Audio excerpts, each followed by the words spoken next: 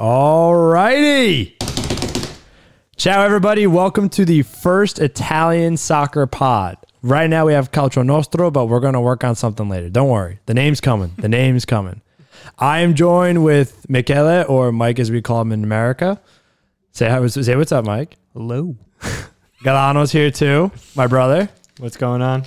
So, match day 8 in the books. We had a lot of interesting games, but what we're going to start with are the two leaders in the race right now in Milan and Napoli. Napoli, really hard game against Torino. The result didn't justify how much they actually played well during the game. They had a bit of a spurt in the second half where they were looking like they were going to concede a goal, but of all people, Koulibaly coming out of nowhere to lead the team to the only goal of the game and a crucial 3 points, as Spalletti's men now are 8 of 8 starting the season. Guys, I don't know about you guys, but I think this can be, they can withstand this run up until probably maybe December. You know, what do you guys think? So, I mean, I don't know about that. You look at Napoli's results, and 8 games in, have they really been tested yet? They played a pretty weak Juve team because they had a bunch of players tied up in South American qualifiers. Mm-hmm. And, they weren't stunning against Torino, and a lot of that has to be said is because Juric has them playing really amazing defensive football. They've given up, I think, going into the weekend, it was the third least amount goals behind only Napoli and Milan. Mm-hmm. Can they keep it up? I don't know. I think they're going to drop off at some point for certain. I think AFCON's really going to mess them up because they're going to be losing Koulibaly, Anguissa, and don't forget Gulam. Osimhen. Don't forget Gulam. He's a legend of Italian soccer. So yeah. I think the bigger thing is that you take perfect 8 games. I mean, can someone catch them? That's where I'm at. Well, Milan only 2 points back. And we'll get into Milan, but I think Milan has their own issues. Yeah. Galan, what do you think? I remember the good old days with Spalletti. Okay. And there was one season, I believe it was 2017, 2018, where January 1st, we were in first place. Mm-hmm. I think we started 10 of 11 games with only one draw. And then we lost to Juve in Juve at the Allianz. I think, was it the Allianz at the time? Or it's Juventus? Still the J at the time. And then it was all downhill from there. So obviously you start off undefeated. You don't drop points. You take that every single day of the week. But Napoli as a team mentally has shown that it prone to a collapse. And Spalletti as a manager, the same thing. So I would just, I'm hoping, out of all, if it's not Inter, I hope Napoli wins. And I think this is encouraging. But I would just hold on until, especially as Mike mentioned, like the AFCON Cup is going to be very hard for Napoli to get by. So I would just, there's a lot of factors to go on. And obviously it's not under Spalletti, it's under Sarri, but Napoli has been in this exact scenario just a few years ago, and it took Juve breaking Serie A's record points, I think, and winning 24 of 26, something crazy like that. Mm-hmm. But they fell apart that year in a way, right? They started super hot, and then they lost it, so nothing's done yet. Spalletti teams do start hot. I'm worried about them in January, and they do have big matches in January. I think that they definitely play Juve again at the beginning of January, and if it's a healthy Juve... Yeah, so I can read you what the January fixtures are, but before I get to that, I want to talk about November, because November they have a lot of games, and they have a lot of tough games. So they have Europa League against Warsaw, which, most of us on this panel expect them to win, right? I don't think anyone else... Isn't that always a problem, though? We always expect them to win the Europa We expect League. every Italian team to win a game against lesser opposition, but only Inter recently has done that. And before that, they didn't. Exactly. So, Italy teams, we don't know what's going to happen. But also in that same month, they go up against Hellas Verona, which were a tough out against Milan this past weekend. They have Inter at Inter. Then they go to Moscow against Spartak, and then they host Lazio at the end of November. So I think that's the real first test for them. And I think I'm looking they at host Lazio at the end of September. At the the end of November. Yes. So they have a Saudi coming home game. They have technically a Saudi fun. return game, which is going to be, and with That's Spalletti, who we all know is a character. He's been looking slim though with his kid's small, Under Armour training when he wears to games now. But That shiny bald-headed man. that bald madman, I love him. I'm full Spallettiism, whatever it is. I'm wearing a Napoli quarters it, but I think that's going to be their first real test. Is this team for real? And then it doesn't get easier in December. They're away to Sassuolo, home to Atalanta, home to Leicester, home to Empoli, away to Milan, and then home to Spezia, which, there's only really 2 games in that are certainties, in the Empoli and the Spezia games. And then, like Mike said, they play Juve January 6th. And the reason why that's important is because I assume AFCON starts at the beginning of January. Correct me if I'm wrong. I'm not sure exactly when the start date is. I believe so. I think it's beginning of January. Yeah, I'm pretty sure Mike touched on that where they're missing Osimhen and Gisa and It's Jan 9 to February 6th. Jan 9 to February 6th. So, yeah, a month. And they're missing their top goal scorer in Osimhen, their best defender in Koulibaly, their most dynamic midfielder in Anguissa right now. Well, I think the Anguissa thing is people are going to look at Osimhen and Koulibaly and obviously these are important, the most important, but Anguissa is the reason Fabian Ruiz is playing well this year. Read my mind. And losing him, if Ruiz goes back to the way that he played last year, he's just a shell of himself again. And then you're talking about big problems because that's not a team that has depth either, Napoli. So the thing is, Demme is back. Demme is on the comeback trail. I don't think he's played in a game in the past 2 games. So I think the initial plan with Spalletti, but Spalletti was all about Demme playing in the regista role.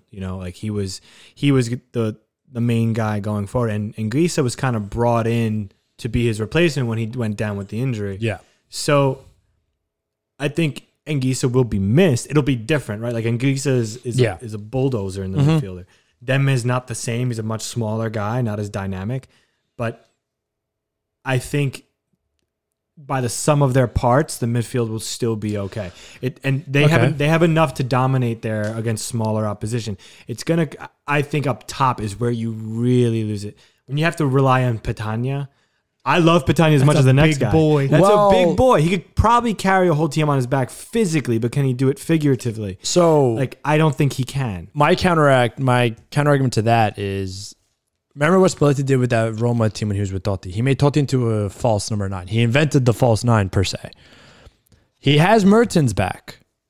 He can probably go to a similar system where he puts Mertens as the false 9. It's an old Mertens, though. It's an old Mertens. It's an old Mertens, but he also has Petagna where I know I'm not saying Petagna is the starting caliber striker, but I'm saying is he does have different looks that he can throw to. Or maybe you put Insigne in that center forward role because God knows out left he's not beating anybody on the dribble or, successfully cutting inside and crossing it on a consistent basis. I think Mancini tried that at the national team and it didn't work either. But national team football is different than club football. I get it. So, I don't know. Or here's the wild card. Does Napoli bring somebody in? So, that was what I was going towards as well because they didn't bring it. They brought Rahmani in the summer. No. Rahmani's been there for a couple of years. Really? Yep. And Anguissa's the only one that they brought in. And Unas. But he's going to be away at AFCON anyway. Yes. Is he going to be away at AFCON? I might be misspeaking on that. Sorry. Are you saying Elmas or Unas? Unas? I'm not sure. The new guy they got from, what's it called? Was he from Hellas? I don't remember. Part of me feels like he was on loan and then came back. Well, I think that regardless of all of this, the Inter-Napoli game is going to be telling, right? Because Inzaghi teams are really difficult to beat at home. They're not good on the road, as we saw this weekend. But I think that that's going to be the first real deal test. And I think if you're Napoli, you really have to start thinking about whether or not these Europa League games are worth playing. And they're probably not, because even if they're not going to win the Scudetto at this point, right, they have enough points where it looks like they should be a lock for in the top League. 4. Yeah. And the Champions League money matters so much to a team like Napoli. I think that they should really just hard rotate in the Europa League games, give up on that tournament, and try to go for the Scudetto. Yeah, and that works well where I kind of want to transition this argument to, because Mike had brought up Inter, especially the Inter versus Napoli game is going to be a crucial telling point in the season for Napoli. I also wanted to kind of segue into that because they played Lazio this weekend and they were up 1-0 at half, and then they lost 3-1 at the end of the game. For me, I want to talk about that penalty that was awarded. I thought it was soft. There's contact. I'm not denying there's contact, but it's a contact that most players at that level can shake off. There wasn't much force to it. Yeah, but I want to get to the bigger point. They got a makeup call. Yeah. That was a makeup call. Yeah. That pen on Bastoni is an absolute makeup call. So I wanted to kind of give it to you guys, starting with Galano being the Interista that he is. And then, yes, I put an A on it on purpose. I want you to kind of assess how Inter played and, what issues or concerns you might have given that they were up at half and lost 3-1. The problem is the midfield. I've said this. I think we said this on the one podcast that we had just us two. It was a test run. It's not online, but it was a test run. I think the midfield is an iceberg. It's a hidden iceberg because the Simone Inzaghi teams were loaded there, right? You had Milinkovic-Savic, you had Alberto, you had Lucas Leiva. Like, they were loaded, right? Right now, you have two reliable midfielders, Barella and Brozovic, right? And you're playing Champions League football. And what do those two guys do? What is their number one skill set? They run all the time. When they lose their legs, that's when they're in trouble. Like, you're already seeing Barella getting taken out in the 70th minute because Inzaghi knows he needs him in the game. Exactly. Because off the bench, who do you have? To be honest, Gagliardini. The star of Italian soccer. Don't forget Matteo Vecino. Listen, I've said this before. Vintage Vecino would thrive in this system, but he's not. We don't have him. Would vintage Vidal, though. And so I'm glad you brought him up. Vidal this year has looked. He's the third best midfielder on the team. I am so confident on that. When I see the lineup, when I saw the lineup today for Champions League, I saw Vidal in the starting lineup. I'm like, we got this. Vidal. I mean, it didn't look pretty though in the starting lineup today. No. I mean, but Vidal is a box to box energy legs guy, but he can only play once a week. That's his thing. Yep. You can't put him in multiple games. No, agreed. The problem is you have Çalhanoğlu, who you. Thank you for that. Also, you're so very welcome. The man who is always falling when he I runs. always think about this like this team would be so perfect with the healthy Eriksen. Like it would be night and day. Obviously, wishing best wishes to him, of course, because of the heart issue that he had during the like, Euro. Me and you have discussed this on the side. Like, if my heart had given out the way his does, I think my football career is over. Right? Yeah. I'm not taking that chance agreed. again.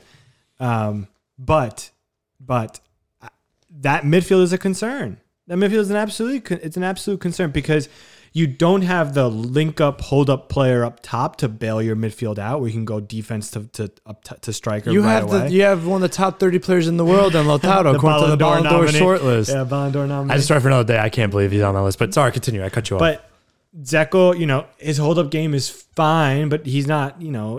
He's old. He's not prime Dzeko. He's not. You wouldn't guess that he's old based on the numbers, though, would you? He's having a gangbuster start to the season. Yeah, Dzeko's doing. So here's the thing: Dzeko's doing all that he can. Even Lautaro looks pretty good. I think Lautaro looks great. We still look stagnant, and the reason why is because you're completely dominant on one side. It's Broz and Barella, and then random playing. Yeah. Like it's a mystery there, and then you have the defense, which has looked shaky, right? I think Inzaghi's still kind of getting his bearings of what to do with the defense. And at fullback, it's a rotating door. DeMarco looks really good. I've loved DeMarco so far. So, and Dumfries isn't ready to play yet, though. Dumfries is getting there slowly. Dumfries looks great. Yeah. In certain moments, he looks incredible. He looks almost as good as Hakimi at some points. And then other times, you're like, what is he doing? Yeah. Me and Marco were talking about this earlier. Like, you wouldn't know Dumfries is 6'2". He's 6'2". He's 2 inches shorter than Dzeko. And for a wing back, that's huge. Yeah. I'm 5'11". I, as a wingback, would be big for the position. Yeah. Usually you want like your 5'7" Hakimi to looks 5'10". tall for a wingback. Exactly. Yeah, and he's 5'11". He's my height. But and this is all under, like, we cannot forget who, like, Handanovic. He's a legend. Love him. Best penalty You need a new goalie. Best penalty saver in Serie A history. He's past it. Well, the good thing is he's out of contract at the end of the year. year. He's out of contract. I think he'll renew. Yeah. Just because Inter doesn't have the money to do it. I think that they really just want to have him walk peacefully, and that's what they're hoping to do. But I guess a lot of that will depend on the ownership situation, a couple of different things that I'm thinking about Inter. One, Barella, obviously, we know what he does best, but he's having a really great year passing the ball. Yes. I think right now he's at the top of Serie A in assists, so that looks incredible. I can check for you right now. Top assists right now. Barella with 5 in 8 games played. So he's showing a lot of different facets to the game. The stamina is definitely a problem, though, and you see that, part of that's because he played so much for Italy. Mm-hmm. One thing that I think, and I don't necessarily think Sensi would fit an Inzaghi team, but I think it's a big pain for Inter that they invested so much into this guy that looks brilliant but can't stay fit. What was the transfer fee for him? Oh, I think it was like 30? It was 20 to 30. Oh. But he was young at the time. Yeah, and that's the thing. He's still technically, he's not that old now. We watched him today as that Eriksson role. Not even in the Eriksson role. He was playing as a mezzala. Yeah. And he's so good. He gets out, he knows how to find space. He's not afraid to shoot. Right? That's the one thing that we miss in the midfield. We don't have a shooter. So for those that don't know what the mezzala position is, that listens off to the center. Okay. Up and down. Like into the right or left of the middle. Yes, slightly ahead of a holding midfielder. Sorry, I just want to explain. No, I get it. Yeah. There's no technical gap. Like, technically, he's so gifted. There's no gap in the game there. It's just he doesn't have the body to play professional soccer, and it's really sad to see. So sad. So now, did he have, kind of sidetracking to Sensi a little bit, did he have this injury track record at Sassuolo too? No. You know what his first injury was? Like, I remember it to the day. At Inter? Yeah. Oh. The first game against Juve that he played against. That's right. That was his first injury. I remember. And ever since then, I was in San Diego with our cousins watching that game. And I was thinking like, oh wow, Inter are going to do this. They're going to beat them. And then you even said it. Sensi looked incredible. Sensi came out, and then it was a totally different team. Mm-hmm. Now, obviously, they've tried to rebuild it, but Galano had his concerns about the midfield is accurate. But Mike, you said you had some other further points about. I think we've covered pretty much what I wanted to say. I think going back to the 3-1 loss this weekend. Yeah. If I'm an Inter fan, I'm not too concerned. I still think that this is by miles the deepest team in Serie A. The one thing, though, about Inter, really, it's the same sort of thing that we were talking about Napoli. Obviously, it's Champions League, not Europa League, is how hard they want to go in that competition, because they're not winning the Champions League. There's no shot at that, but they can probably push to the quarters if they really... They've had some harsh luck in the Champions League. Milan. Sure, but at the same time, I think they're going to drop points if they go that hard in the Champions League. I think Inter should get out of the group stage and then pack it in.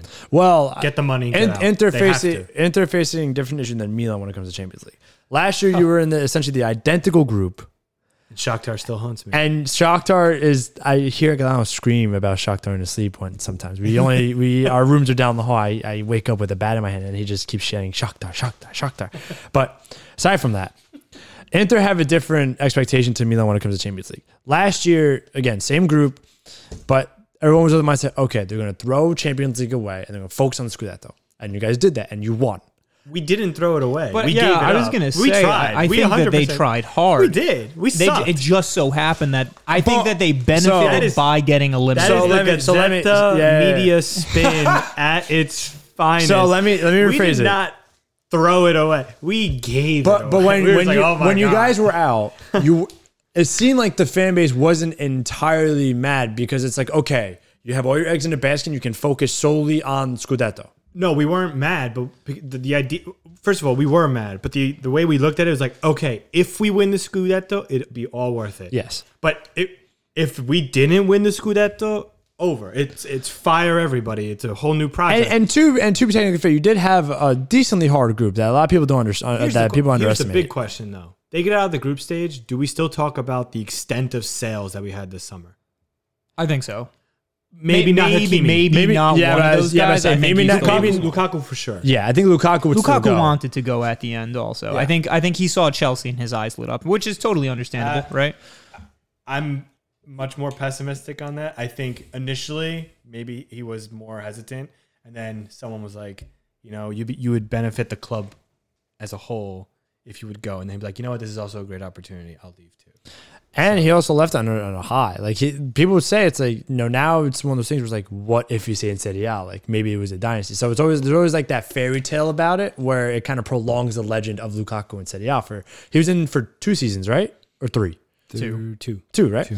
Well, I think, I don't know, looking at it from the outside, I think that it just looks like smart business right now from Inter. Agreed. That was the highest that you'll get for him. They navigated what they had to. I would rather have kept him. Honestly, if we didn't have the financial problems, I would have much rather have kept him. I really would. Of course. I think a lot of teams after that performance of that he's season. 27. Now years old. here's a question, right? Like going back to the summer, there was always the talk that Inter was going to sell some of their stars. Are you happier to keep Lautaro, or would you rather have kept Lukaku? I would have kept Lukaku.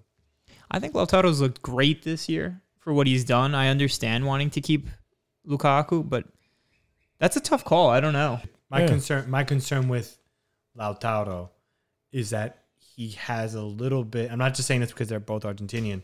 I think he has a little bit of Dybala in him where he's positionally very limited, right? I think Lautaro is great as a second striker, plays nice when he's with somebody. As a solo striker, I know he's played a little bit for Argentina like that, but in Argentina you also have Messi who does a lot for you with like otherwise. So Lukaku is somebody that can do everything on his own, fits every system.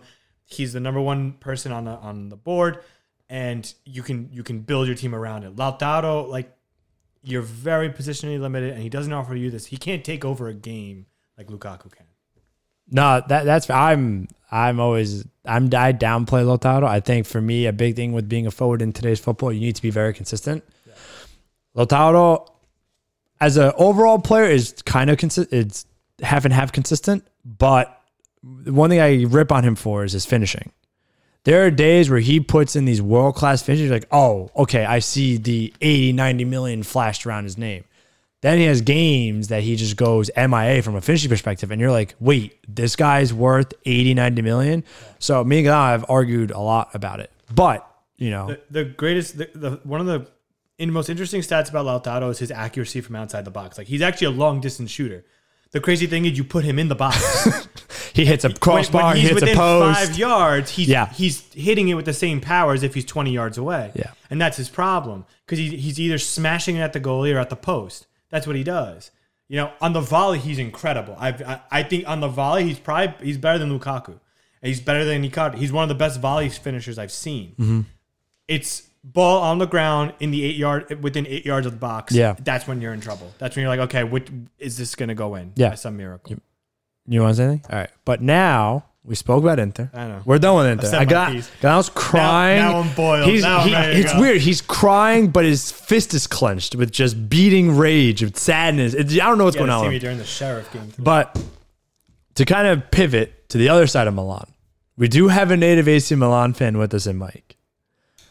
Mike, what do you think about what Milan's doing now? Do you think they can prolong it? You said that, that Inter is the deepest team, but, what do you feel about Milan's chances about prolonging this good form or about their team in general? So I feel a lot similar to how I did at this point last year with Milan. Because Milan got off to a crazy hot start last year, too, and they were in first place at that point.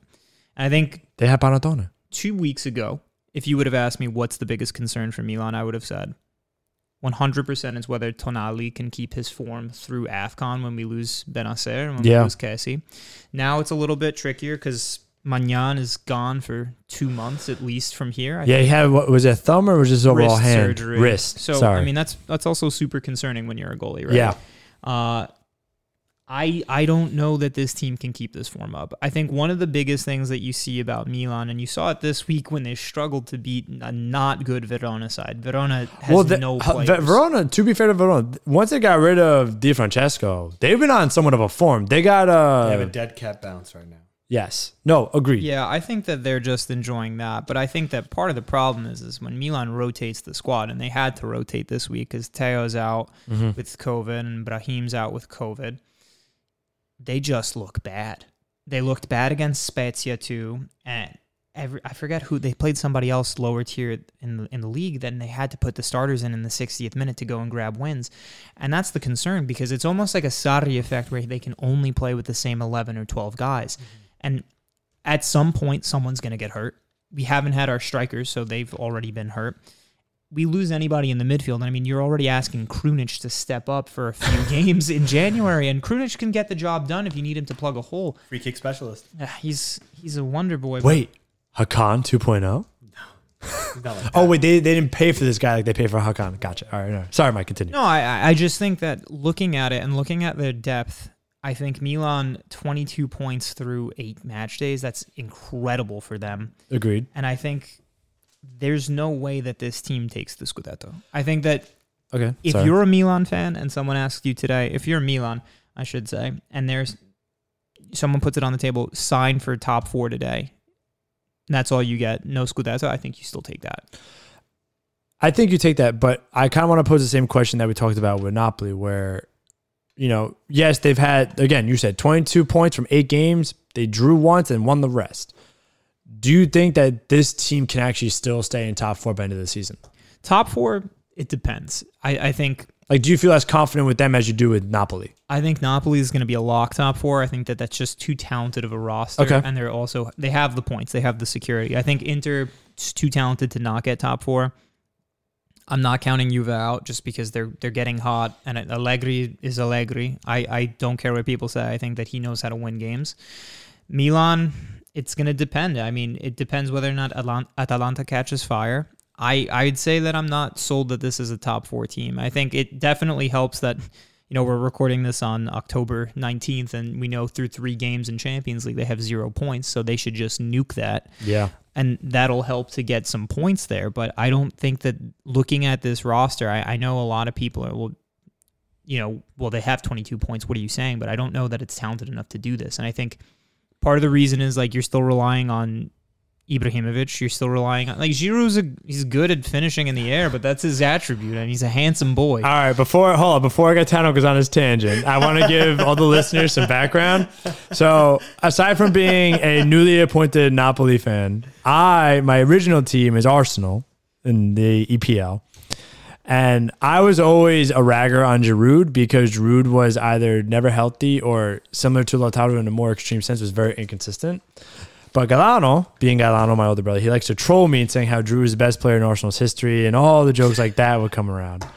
So now, and also he comments on how good looking he is, which is just weird, but that is what it is. Now, Gaetano, the floor is yours. What comments you have to make about Giroud being at Milan? I know you wanted him at Inter, but I was just going to try to pull up the stats, but did you know that Giroud is, I think... He's the second all-time goal scorer for France. Second all-time goal and he's scorer only for I think 3 goals behind the top scorer. Exactly. So he's also a European Cup winner twice. He's won it twice. European Cup winner? Who? He won the Europa League Cup with Chelsea, and he won the Champions League Cup with Chelsea. No, he didn't. He was on the team. Last year. Yes, he was. Yes, he was. He was on loan? No, he was there. He's a born champion. He's won a World Cup. He did, and he's actually a vital part of that World Cup team. I don't think he's won the Prem. I think it's the only one that's escaped him so far is the Prem. He was on Arsenal, playing second fiddle to a 40-year-old, which is tough on him, and I don't think he deserves that. And I think, honestly, it's time for Milan to cut ties with Ibra after the end of the season. He only signed he didn't sign a multi-year deal, did he? Or 1 year. I was about to say, it's like a $20 million thing, right? No, I think it's like $8 million. But that's $8 million net, right? Yeah, $8 million net. So in Italy, that's like $16 million. Yeah, that's what I'm saying. So, but yeah, which is why there's current problems with the Kessié negotiation, because Kessier's we could get into that. Mike, this is your team. Just pop off. I'm just going to lay the groundwork. There's some troubles in paradise with Kessié. Kessié, I think, is asking for somewhere north or around Ibra money. I think it's like $8 million a year. I see the logic. Like, he's an everyday player. He's crucial. He's in the midfield. Blah blah blah blah. Now I really want to hear Mike's thoughts on Pause. That. Pop off, King. Well, I think he's played himself out of a contract. I think that last year he could have asked himself for whatever money he wanted. I think that Maldini would have given to him. The reports are saying that the asking price keeps changing. And I guess it depends on what media outlet you're looking at, but the pro Milan media outlets in Italy are saying, they met him at 5, they met him at 6, and now he's asking 6.5, 7, and it just keeps going up. And I think he's been poor when he's on the pitch this year. And Tonali has really made that difference up, and he took a pay cut to stay. I think he's playing himself out of a contract, and I think it's tough because Milan's also in this sort of weird position where they keep letting players walk, and that's part of the reason why I have mixed feelings on it. But I would say you don't want to pay that man €7 million. He's so inconsistent. And last year I know he was great, but look at the years before that after they bought him from Atalanta, he was really sort of a dud. So I have an interesting question to you then, because Milan bought Brahim Diaz and Timor in the summer this year. Brahim's loaned. But isn't it it's an option to buy? Taking 2 years. Yeah, but Real has the trigger back, so. Okay. See, this is why we have experts on these teams, because I don't know the in and outs of the contracts. But so now January window, you guys have AFCON because you're missing both Kessié and Benacer. Do Milan try to rebuild that midfield in January? Well, I think they have Bakayoko, who just came back. He played a little bit today, but he's not the same quality, right? And he doesn't have the same attributes as those guys. I don't even think he's played. Well, he's been injured. He's been injured for so long. Exactly. He's rusty, and this is where I see the problems at. I mean, like, not to mention that your attack, you're relying on Leao, who also, he looks like a world beater this year right now. But we also know the other side of Leao when he decides that he just can't shoot the ball on target, when he just can't dribble past people. So you're relying on this inconsistent guy, and he's been great so far. And then, I don't know, I think Brahim has been great. But then the other side's a bit weak. I think you're talking about Salamakers, who I don't think has great offensive traits. I think he's just sort of one of those squad fillers. That's like a Krunic plus, if you will. I don't see the depth to win the Scudetto with this team. My argument for Milan potentially winning is I think that defense is stellar. I love that defense. I think the defense is amazing. Obviously, with Romagnoli as starting center back, right? No, the best move Milan had made in the past decade. Oh, no. Besides signing Zlatan is Giroud. Tomori. Oh, I mean, that worked out. That's so so much steal. better. I thought you were going toxic route about sitting Romagnoli. That's what I thought you were No, going. it is. It's tied into that. The reason why Tomori is such a great signing is because you finally sit that bum of a center back. Alessio's been good this year, though. Obviously, he's not been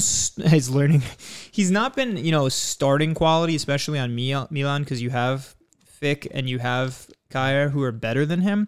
But I think the re-sign situation with Romagnoli, I think for $5 million, I would sign him back. If Milan looks like they're going to be a Champions League squad, you need a guy who can rotate like that. And I think if he plays at this level, I'm okay with it. I was more excited about the potential Romagnoli-Bernardeschi swap. I really wanted that to happen, but probably not. I know that you don't love Alessio, but I think he's been okay this year. I think he's a fine third center. I think he's a starting caliber center back in Serie A. On lower level teams, sure. On a middle level. So now, Fiorentina is the lowest. I was about to say, That's what I would say. as I'm saying, when you say lower teams, people think it's like, oh, you're thinking of like a Venezia. Like, no, like he's better than that. It's a complicated situation too, though, because he's the captain of Milan, but also not good enough to. So when they bought him, they were like, he's the next Nesta, and how do you live up to that? Yeah, did he self-proclaim himself as the next Nesta, or was that rumored? Like I heard a report that there were a lot of comparisons to it because he was a Lazio fan growing up. He was coming from Rome. I was about to say he's from the region. He's from the same region as Nesta. He came from the same city when Milan bought him, and people thought he was going to play a similar style. And correct me, they were wrong. Is he one of the last purchases under the Berlusconi era? I could be wrong. Oh yeah, he was part of that summer. Like they were on their way out, and I think he was maybe the last one. They spent, I think, 90 that summer on 3 players. There was another. Berlusconi was the ex-owner of AC Milan, for those that aren't aware. Sorry, I'm just going to do side notes. I'm curious to know when he was purchased. I think the fee was $20 million from Roma. Yeah, because was he starting for Roma at that point?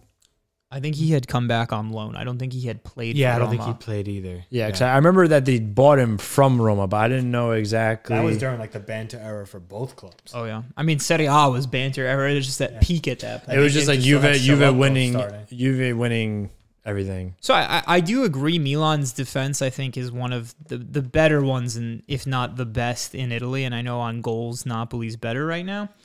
But I think Calabria is the unsung hero of Milan constantly. Agreed. He's a better defender than Teo, but Teo gets all of the praise because he runs up the pitch and dives all the time. I can't stand watching Teo Hernandez. He's an incredible player. He's super fast. He runs at players. He's really dynamic. I can't stand watching him. He goes to the ground too easily. It's just embarrassing to watch. But he's great. I think that their standard back four is great. I think Maignan has been solid. I mean, you're not going to replace Donnarumma, but I guess they did as well as they could have. We got to talk about. We got to get his take on the Donnarumma. No, so that's where I was going there. Relax. I got to hear. We can't have anarchy. We need structure. That's how this podcast works. I need to know. So, Mike brought up a lot. Thanks to Galan for segueing into an abrupt way, but whatever. Mike brought up a lot of departures, and Donnarumma is obviously the big departure that everyone in Italy was talking about. But now he's not really playing a lot of PSG, and he's showing his frustration. And one place I really saw it, not frustration, but more of just the effect of him not playing, was when we played Spain. And when Italy played Spain in the Nations League, he looked bad. He looked bad, but I think that the crowd was on his back too, and I think it got to him more than he thought it was going to. Leave it to Italians to boo your own national team goalkeeper at home. There's a lot in that statement, and I think that we don't need to go there. But I think, Milan, I think they look the better side right now because Maignan has panned out, but I think it's still stupid.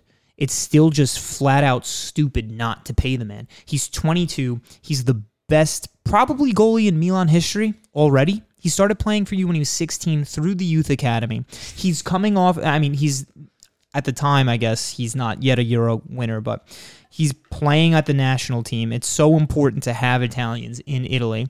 He's asking for $9 million. That's what the reports are saying, right? Pay him. I cannot possibly fathom why they wouldn't. And I know that people will say, oh, well, then you have to pay Mino and you have to keep playing the games with Raiola. But at a certain point, it's worth it to have players of that caliber, to have players that are world class. You have to play ball with these agents that are going to play with you like that. And I'm curious, what do you guys think? Because in my mind, I mean, I'm thrilled about Maignan, but at the end of the day, 100 out of 100 times, I'd rather have Donnarumma, and I don't care how much he's making. Get on your thoughts. I think if you leave it for the last year, you have to pay up. You can't let the asset go for free. That's the biggest issue. That's a big thing that they're doing right now, is that they're not signing people back, and then you're between a rock and a hard place because you can't sell them, and the player has all of the power. Yeah. Just from what I've seen on the Inter side, Beppe Marotta is probably the best best sporting director in Calcio right now. He's making it a prerogative to sign bigger contracts when there's more years left on the table, right? Like Barella, I think, has 3 years left on his table. They're already in contract negotiations. Lautaro's got 2, already in negotiations. Brozovic in 2, still in negotiations. The reason why is because the less time you have on those contracts, the more power goes to the player and vis-a-vis more power to the agent. So if you weren't going to re-sign him, if the money was truly out of the budget for Milan to sign him, then this should have been taken care of 2 years ago. Like that's the biggest mistake. Yeah, you can say, we were aiming for the Champions League, and with Donnarumma, that's our best opportunity, so we're going to ride it and we'll just play. We'll see how it goes. I think that's nonsense. I think if you were talking about like a striker or a midfielder, sure, but a goalie, you can build the team around it. If you could sell 2 years ago, you could sell Donnarumma for $60 million. I think more. But bare minimum, you could sell him for $60 million. Mm-hmm. And that's all on the balance sheet. That's also all profit. Yeah. Because he's coming from the youth academy. There's no amortized value that you have to get rid of. None of it makes sense from a business perspective. Yeah. And I'm so tired of seeing Milan fans online saying Maldini's a genius. Okay, yeah, it worked. Çalhanoğlu, it doesn't look like a bad move to let him walk. He's not strong at Inter. Sure. You're going to keep letting these guys do this. I mean, Kessy's not a bad player. You should re-sign him still. I mean, 7's a lot. I just said he's playing himself out of a contract, but you should still re-sign him. And Alessio's also, another guy that you need to have if you're going to be the type of squad that Milan needs to be. Again, the problem is all the players he just mentioned are expiring this year. Give me another team that's encountering these issues. Like another big club that's like, oh my God, their contract is expiring. Besides, everyone's making a whole thing about Vlahovic, right? His contract's not expiring for another 2 years. But Comiso's smart for that. That's what I'm saying. He's a genius. Exactly. He's like, I'm going to get this out in the open. We have 2 years left. We're gonna bring it to the table. If there's nothing going on now, I got a year to sell him. and I'm going to sell him to the highest bidder. Because you know why? Because Comiso's biggest nightmare is selling another Fiorentina legend or good player to Juve. But could you imagine if Juve has Chiesa, Vlahovic, and also don't forget Bernardeschi, because I mean they stripped him from that team too. Yeah. But Milan's the opposite of Juve right now, whereas Juve is signing all of these people on Bosman deals. They're letting everybody walk. It's so frustrating to watch. And I mean, I'm not one of these Maldini shills. I think it's all bad business. So I think Maldini's good up to a point where, there's more examples of him doing decent business where it's like, okay, we're letting these players die out in their contract terms. What he's not doing right, I think, is like, okay, we depreciate the value to a point where we can get it to. Like that, I think he's kind of he's being over patient with or over difficult with the players to extend them. Like, you understand what I'm saying? Maldini is incredible at selling the badge, right? If Maldini comes to your club and says, I want you to play for Milan, where I played and became a legend, you can't turn that down. I was just about to comment on that. I think he oversells it a little bit. I don't know, man. I think if you go up to a guy who's larger than life right now, like Donnarumma, and you're like, oh, the badge, you've worn it since you're 16. It's like, okay. Yeah. But I could go play anywhere. But the thing is, I think the first person he brought in was Theo, right? Like, Theo was sold on the whole Maldini image, right? Like, the problem Theo was come from Real Madrid, yeah. So there's a little bit of a difference. Also, team. I think Maldini also sold Tomori on the thing. Like, he was a Chelsea baby, right? And those guys can go anywhere, right? They can play any. I think he was also being linked to Bayern at some point. Tomori was, yeah. So the idea is that I think Maldini getting players in could be very good. I don't know how involved he is, but I think he's pretty involved. In terms of the actual business standpoint, the financial standpoint, I think there's a lot of growing pains there, and that's shown by the contracts that are going to be expiring. So, he's kind of like the only guy. He doesn't have like a right hand man, right? Like Masada, the guy who came over from Roma, Masada. I'm not sure, honestly. In all of the reports that you see, it's just about Maldini. Yeah, so that's why I'm asking, because I'm trying to make I know skill level and actual proven track record is different, but I'm trying to compare him to what Marotta has, where Marotta has like that right hand man. He's got Osilio. That's what I'm saying. He's got that right hand guy who's like not as talented, but very close in terms of like understanding that as well. So I think he has. So back under the old regime with Roma, they had oh my God, Monchi.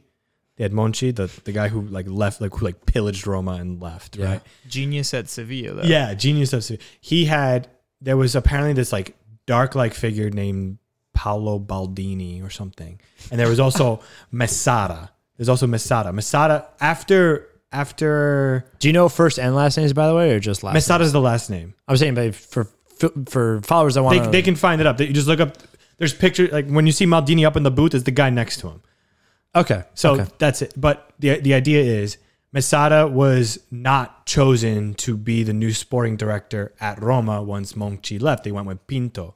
And when Pinto got hired, Mesada left, and that's when he joined Milan. Okay. So those are the two that are in connection. I don't know which one is in charge of like talent. I think Mesada's more of the old Paratici role, where he's like the scout. Paratici used to be the sporting director. And Maldini's the guy who goes and gets him. Yeah. I think that's how it goes. I think that's how it typically works. Yeah. And I think they have Antobello as the CEO, I forgot his name. Well, real quick, the last point I'll make on this before like I'm happy to move on is that it's all fun and games to talk about it right now in October and like let these guys walk, show them that you have balls, Maldini, because that's really what the banter is on Twitter right now. Yeah. It's like it's fun to do that. And what happens if we let them walk and then we don't make Champions League, and then you don't have any of the income? You didn't sell any of the players. You're not getting the Champions League money. You look like an idiot. It's true. No, that's fair. So, because I don't mention Paratici, and that's where I want to go next. We're going to go with Juve, and then we're going to go with the league as a whole. What the hell is going on with Juve? Look at the standings right now. They're only 2 points back. No, I know. But what I'm saying is we had an abysmal start to the season. Now they're pulling out results, and I'm not going to lie. I didn't think they deserved to win the Roma game. I don't think to lose. I'm not saying that they deserve to lose, but I'd say Roma, I think, got robbed with that penalty call. I think it should not have been a penalty call. And they played advantage. Disagree. Mike has a disagreeing Big-time view disagree. because Mike said again, correct me if I'm wrong, but I'm pretty sure there was a Mkhitaryan handball leading up Yes. to the play. so So it shouldn't have been a penalty against Juve, but it's a moot point anyway because the great Szczesny saved it. I don't know. Stop. Look, well, Stop. Juve's in a weird position right now, and this is what happens when you tie up 35% of your team's budget in one player, even more than that. And that player and you're is seeing why, Ronaldo was just a bad decision. But I think you're looking at the standings, and they're not far back from Roma right now. It was a big 6-point swing. It was an important match, and I think they did deserve to win. I think that it's just a classic Allegri game, and I think that this team is starting to play Allegri football, and I think don't sleep on this team. I think that their midfield's a meme, but don't sleep on them. They're a less talented version of that. I'm worried that this is going to end up being like, what was the year that they chased Roma down? I forget the year, but I know what you're talking about. Oh man! so I think it was Spalletti's Roma. Actually, it was like these are all it was my like signs here. 2012, 2013, something like that. Yeah, I think they chased down It Spalletti's was Roma. it was like the Garcia's Roma. Was it after Conte, or was it like the last year of Conte? I think it was during Conte. so. It might have been the last year. I of think they Conte. still had Vucinic. Was the striker? Oh God.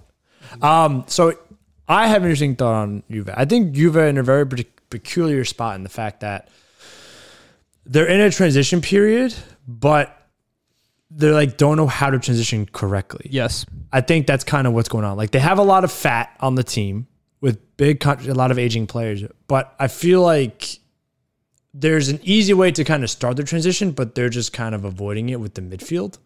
And I think that they just don't know where to go, as in it's like, okay, do we go this route first or a route maybe fixing the defense? Like the forward line is fine, I think, for the future. Like they have three really good forwards in Moise Kean, Chiesa, and Kulusevski. Well, I think that they're going to go after Vlahovic really hard, and I think that would...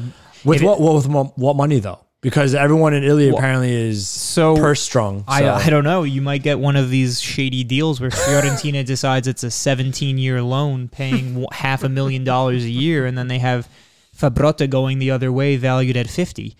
So, I mean, they'll find a way to do it if they really want it. I think that Juve's big problem, there are a couple of things. Every time they get a young player, they just don't play them. And then they're just bad. I mean, look at De Ligt. They did the same thing to Bernardeschi before that. And I think that having that defensive line of, Bartelli, Bonucci, Chiellini at one point, later, obviously Bartelli is gone, almost hurts them because De Ligt's never playing. And at this point, Chiellini's good for 20 games a year, maybe. And if he's in the national team, probably even less. It's almost like he's playing for Juve to stay fit for the national team at this point. Which makes sense. But he knows they're not going to win the Champions League. He has nothing else to win with Juve. He literally said on the first or second game of the season, this isn't a team that can win. Him and Allegri, they was reported in, that's what he said. It was in Corriere dello Sport. It was everywhere. It was everywhere. But But the point is it hurt the development of De Ligt, and now that just looks like a terrible move. At the time, it looked really like Juve was a real power broker in world soccer, and now it's like De Ligt was a bona fide superstar going into that, and now he can't play a strong 90 minutes. Yeah, and that kind of Galano brought in side conversations not on this pod. He brought up a good point where, and I'm going to ask him to speak on this after I make the point, that Juve are in a weird spot where their defense really isn't what it used to be in terms of being like very well structured. And you can look at it across the back line. The only one that you can say can become a solid part of that is De Ligt, because you look at that team, Alexandro's not getting any younger. Quadrado isn't a consistent right back. They have Danilo, who no one really knows what his best position is. I think Danilo actually had a really strong year last year. Well, so to comment on that, he had it under Pirlo because a lot of what Pirlo did was a 3-back system. He would put Danilo as the right of the 3 center backs with Bonucci in the middle and then a mixture of De Ligt and Chiellini out left. So I think the system kind of benefited him. I think that there are structural problems at Juve, though. I think like what happened with Romero is exactly what's wrong with Juve, right? Like this is a guy who's very obviously a good center back. He won defender of the season. Right, and then he got sold for a ton of money, £50 million, to the EPL. I mean, you feel like it's going to happen as well with Demiral. Like it's the same exact scenario. He's at Atalanta, and we'll see what happens with that. I think the bigger structural issue at Juve is obviously their midfield and the fact that they don't want to pay for anyone. The first guy that they paid for is Locatelli, and he looks really great. Yeah, but other than that, you have Artur, who, aside from being an overrated player, hasn't touched the pitch. I think he's made one appearance in 2 seasons. I think I think he saw the pitch this weekend. We don't even know anymore. We don't even know what he looks like anymore.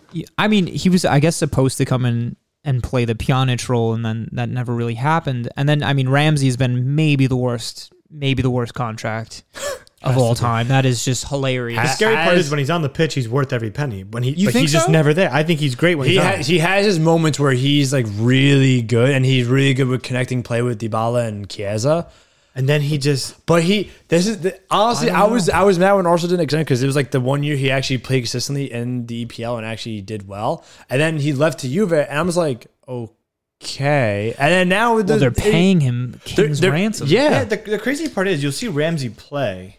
The game will finish, and then for some reason you won't see him for a month and a half. He's always injured. Yeah. He's always injured. But he doesn't get injured on the field. Do it. It's just something happens off the field. And also McKennie, I feel like the magic of McKennie is kind of faded. So, I mean, McKinney's the story of every midfielder. He scored. It's the same sort of thing that happened with Locatelli when he was young and he was on Milan, and he scored that absolute screamer against Juve. Bar down from 25 yards out. Yeah, everyone thought that he was going to be this great box-to-box Vidal-esque scoring midfielder. I am guilty of that. And the same sort of thing happened with McKennie. He really started the season well, and then slowly but surely he started to be just ineffective in the midfield. And I think a lot of it is that he's American, and I think that carries a lot of weight. He's an American at a huge club.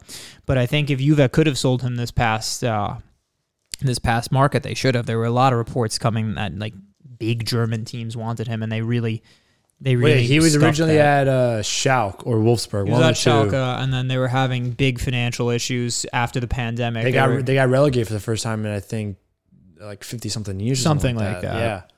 I think the problem with Juve is like they've had this midfield issue for such a long time. It's been, I think, since they had maybe the best midfield in the world. What was it, like 6-7 years ago? So they've had the midfield as a problem. But here's the thing. Yeah, go ahead. Instead of addressing the midfield, they were like, no, we'll focus on the attack. And then the midfield continues to decay. And now we're at a point where the midfield is, it's a joke. This is not a Juve midfielder. This is not a Juve midfield. They have one player in that whole team that's a Juve midfielder, and I don't think he can be the number one guy in that midfield. You're referring to Locatelli, obviously Locatelli. Okay, just for the viewers. But now you have 1 out of 3 midfielders that are decent, okay, and now you have a defense that is on the decline and a keeper who's on decline. So no, he's on decline. He's always bad. This is all coupled with the idea that like Juve has no money, right? I'm skeptical of those reports. They have Excelsior. Even if they had no money, right? They're Juve. Agnelli can pump as much money as that guy wants. That's what I'm saying. So and they're Juve. So this is like they have Excelsior who could always dump in more money whenever they want, right? They have one thing in Italy that no other club has, right? They have an owner who's incredibly wealthy, who's Italian and loves the club, right? That's a huge benefit to Juve. And with FFP, it was nothing back then. It's absolutely nothing now. So they have that benefit. They're in need of a complete revamp, right? From the midfield downward, they need a complete revamp. Not to mention, you're going to have massive contracts that you have De Ligt on a massive contract. You have Dybala. They're about to give him a massive contract, right? Szczesny is on a massive contract. Right. Not to mention you have a massive amortized value with we just mentioned him. Always hurt. Ramsey. No. Oh my God. Well, Ramsey and Artur. Artur they didn't based pay on a the transfer books. fee Yeah, it was a swamp. Who would take these guys? Right? Who would want them? Nobody wants them. Our men's league team that goes on in Long Island City would take them. If Juve pays the entire contract, but why would Juve ever enter something like that? We could talk to him. Yeah, exactly. I mean, another thing about Juve that's just crazy is what are they doing with Kulusevski? That's a guy That's the who waste. looked incredible. That's such a big waste. And now it's just kind of like some guy who comes onto the pitch and looks like an idiot. Yeah. He's just fast. Such a waste. And I don't think it's him. And I think that if they go for Vlahovic, that's going to be a make weight in the deal. And I think Kulu will look really good at Fiore. But I mean they're ruining that guy's career.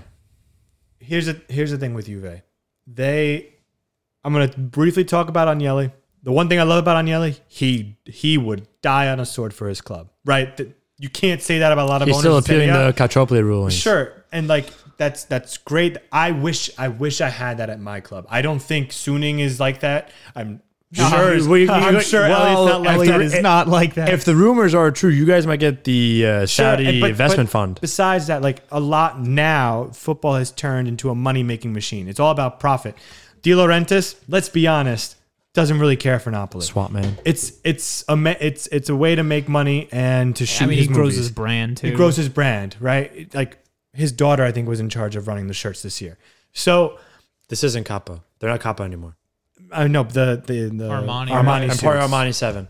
So what I'm trying to say is that's great for Agnelli. Where he's completely led this club astray is who he's hired for management. Letting Beppe go and keeping Paratici, who is no longer there. Pavel Nedved. You're talking about Agnelli. Pavel Nedved is incompetent. He's a great player. Pavel Nedved is an incredible player. Horrific representative of the club and as a management from a management perspective. And so who's currently running the club? That's the biggest question. Who's running the club now? Yeah, but where do they go to do they, like everyone always said that they should go after Cannavale, who is the current guy at Sassuolo. Right? Cannavale has Juve ties, makes a lot of sense, right? That's why they're able to get him to give them Locatelli at like a discount price for 3 years later and stuff like that. And the other thing is now apparently Agnelli's cousin or brother, who's really the owner of Fiat, now brought in another guy to help be the CEO of Juve, who helped run the Ferrari team. He was the team principal. Yeah, he was the. So Arriva Bene. Yes, exactly. Arriva Bene. So good arrival. Who? Yeah. I don't know how. That's a translation. So when you hire someone like that, I think it's more to manage like financials and stuff like that. Well, making a car is a lot different than making a soccer team. So what they were saying, I forget where I heard this. I got to find this source, but I think it was on actually another podcast, and they were saying that the Agnelli family is. They're two sides of the same coin, where Andrea Agnelli, who's the team owner and in charge of the team essentially, he just has a blind passion for the club, as you said, where the other side is the side that's in charge of Fiat, and they're like, no, we need to monitor how much Johnny Boy Elkin. Yes, the Elkin. The Elkin family. So they're like limiting the financial support they give Andrea, because if they gave all the money to Andrea, they're like, okay, just do what you want type of thing. I think that there's a lot though there. I think that like the Agnelli owning Juve as a cultural thing, and I think especially as you're seeing like some of the money flood into, I mean, back when it originally flooded in, I think that they will do whatever they can to keep power in Serie A. Yeah. Real quick on Juve, I think going back to the midfield discussion, I think Rabiot, he's not great, right? He's not great, but I think that he's a serviceable enough guy that if they had Locatelli, if they had Rabiot, and if they had one other guy, it'd have to be a world-class guy. I'm talking like a Jorginho-level player. I think that that's a real midfield that can compete with some good teams, but he's maybe someone who should sit on the bench at a team like Juve, but he's, again, came over on a free transfer from PSG, and he's making too much money for the level of player that he is. And his mom is his agent. His mom is his agent and has a lot to say about soccer. Yeah. So my big issue with this whole US situation, and even kind of like soccer clubs in general at times, they're like, usually you don't want to listen to news outlets when they say like, oh, your team sucks, whatever, but it's like, Juve's problem has been documented for so many years, and I think just at this point it's an ignorance on them, where it's like, why don't you even take a look to see what they're saying? Paratici was incompetent. I thought that when he was rumored to go to Bayern as their sporting director was hilarious, to say the least. But I just think that it's one of those things where it's like the club had the problem presented to them so early on. You know what I think it is, honestly? Yeah. They signed Pirlo on a free transfer, and it went so well that they were like, we got to keep doing this. And they've kept doing it. And now they've put themselves in a place where they're really in jeopardy of becoming a mediocre Italian team. I think also like when they signed Ronaldo, it was like the only way we can build a team with that massive contract on our books is with free transfers. Yeah, They couldn't pay a transfer fee with that what was massive. ridiculous is that they paid $100 million for Ronaldo. That was the fee. I think that That's they not the just hardest part. miscalculated where they were in their cycle. I think that they thought that they were a Ronaldo away from a dynasty. Yeah. Well, that was the thought, right? It was like, okay, we bring in a guy who's won the most Champions Leagues in the common era by like individually. Let's bring him in, not change any of the pieces around him. It's like, oh, we have a coach who just got us to a final. It was just, I don't understand it. Did you guys get the chance to watch the Calciopoli thing that's on Netflix yet? There's a cut. Wait, there's a you didn't see Calciopoli this? thing? Yeah, they do like an hour episode. Okay, now everyone gets sponsored by Netflix. Tag it. It's basically Gab Marcotti, and I think it's, what's her name? Nina something. Mizuki. Yeah, I think it's her. Talking about just going over what Calciopoli was and the police officers that led the investigation. It's pretty interesting. Obviously, they have everyone's favorite guy, Moggi, on, and he says he didn't do it. So Wait, they got Moggi on? they got big loot. Wow. It's not that hard. No, but did it get? It's not that hard. Do they? He'll be on this show. Did they get all three? Did they get Moji and his two Just subordinates? Moji. No, you just gotta say Moji 3 times in a mirror and he pops up. You know what? Does someone have a mirror? Do we have a big enough mirror? The one thing I'll say, if anyone's interested in watching it, is that they only talk about Juve. And it's a shame because just at the end, they're like, oh, so Milan and Lazio got docked points. And it's like, well, it's kind of a big part of the story that everybody in Italy was Mike, who doing it. didn't get docked points and who led the investigation? I don't want to get into the politics. For those interested, have no idea what you're implying there's a conspiracy theory that It's a pure conspiracy theory, no facts behind it whatsoever. I mean, there's actual, there are phone. This is why we have the podcast. What I'm saying is that there are phone calls that clearly show that these sporting directors are not fixing matches necessarily. And I think that that's a lot of where Juve shills will get bogged down. They're like, oh, we didn't say scores or anything. It's like you picked referees and you said give out yellow cards. Yeah, that's enough. So using burner phones, that's enough. Yeah, Moji trapping a referee in a match in Siena. Oh, that never happened. Yeah. Oh, and saying that he would break his legs or something like that, right? No, it was after it was Regina, it was my boys. Calabria, they had just Calabria lost 2-1 in Calabria. Yeah. And it was an offsides call at the end of the game on a Juve goal that would have equalized. And Mudgy's he's on the phone after the game. And he's like, I locked him in there. I didn't let him out.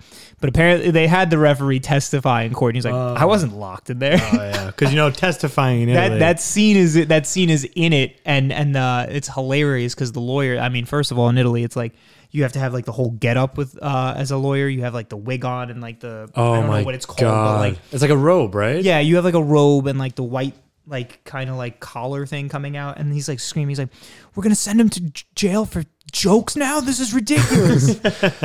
So really quickly, for those that don't know what the Calciopoli scandal is, it was I think 2005 to 2007 was the time period of when they did this investigation where they're looking to Juve into possibly match fixing, but not in the way that you would think, where they would essentially use their influence on careers for referees to make them have more favorable decisions against Juve in certain games. Well, and also not necessarily decisions. It was a lot of what it was based on is that they picked what refs they wanted. Exactly. To That's what I was going to lead to. Game. Sorry, that's what. And the thing is it happened because Mudgy's picking all 10 games in Serie A and he's getting them completely right. So either he should have been playing Lotto every week or, he's fixing Italy matches. had at that time the number one referee in the world, and the bald guy. What the hell is his name? The psychopath.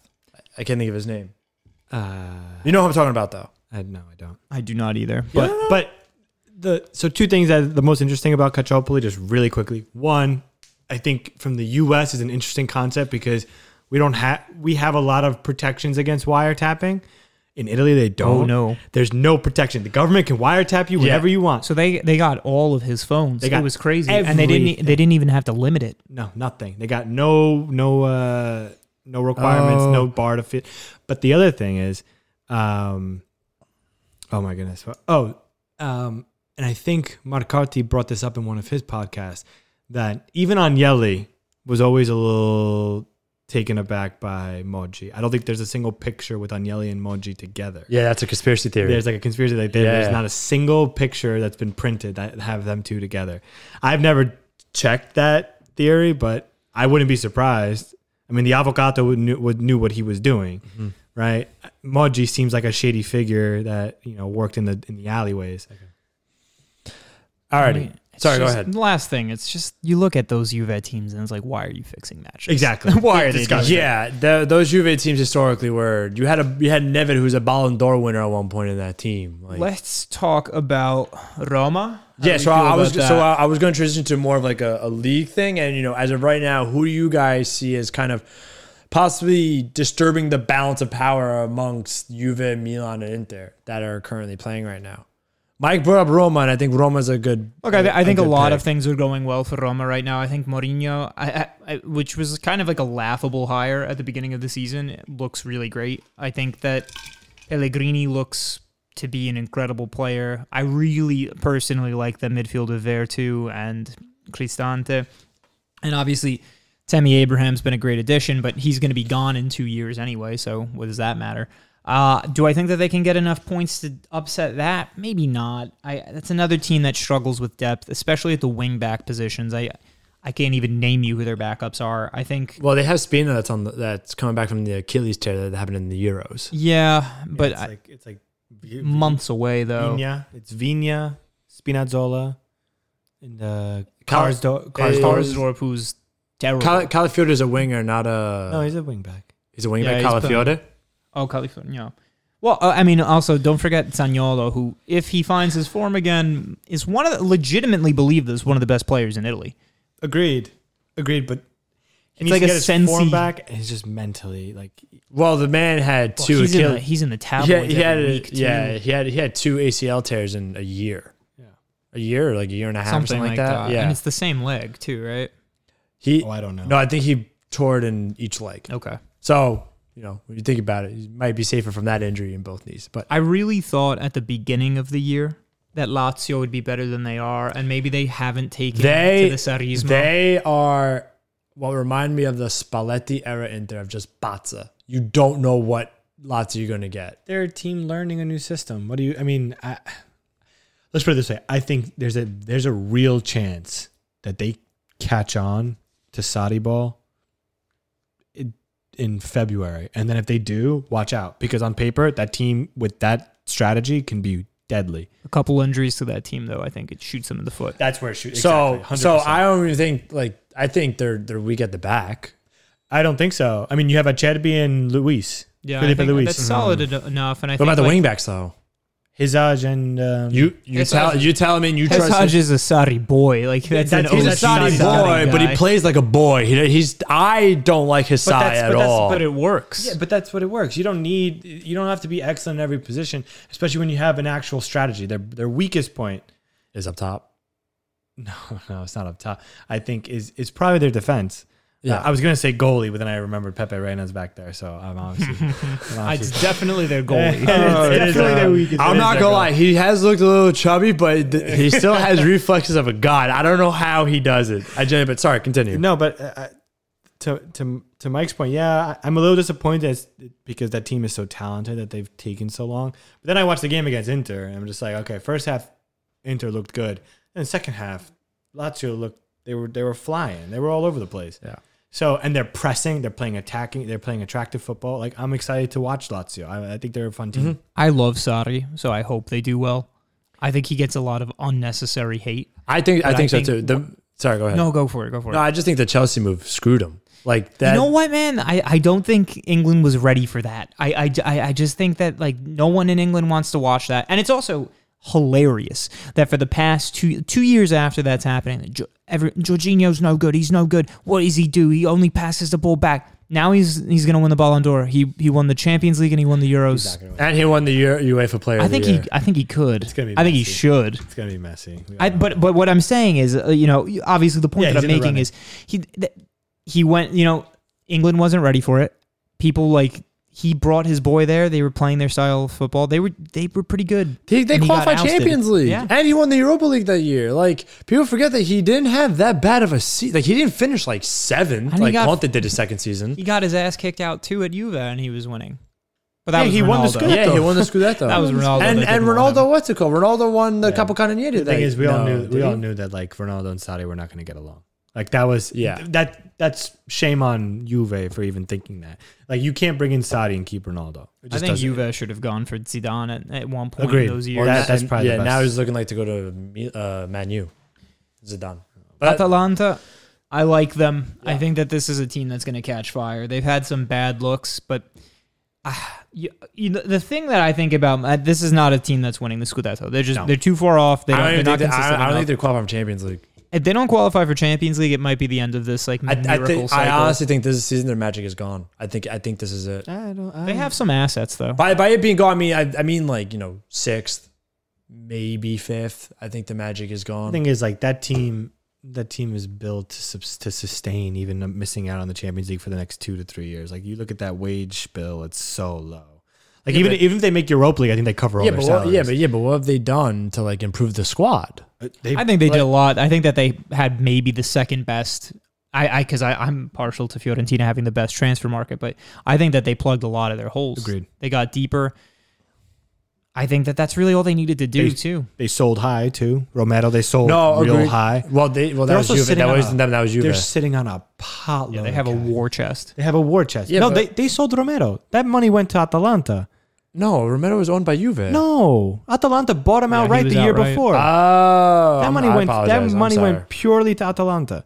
So Atalanta sold him. They sold Golini for 21 million. Which is a joke. That is Who's a joke. And you know where he went? Tottenham Spurs. Baby. His best gift is rapping. Yeah, he And is. Musa's a good goalie. Musso's the best goalie in Serie A. I'll say it. I don't know. I think Cragno. Magnan has surprised Cragno. I think Magnan has surprised me, but I'd say Musa's right there. Nah, dude, it's Musa. Chesney. Easy. Yeah.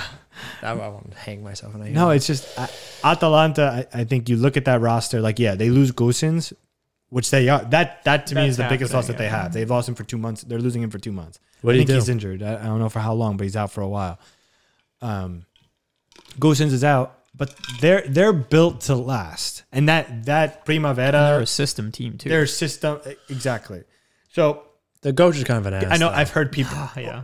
I hate Gasparini. He tried it. Me in and there. Everyone hates Yeah, Gasp. me and Gasparini in a room wouldn't last very long.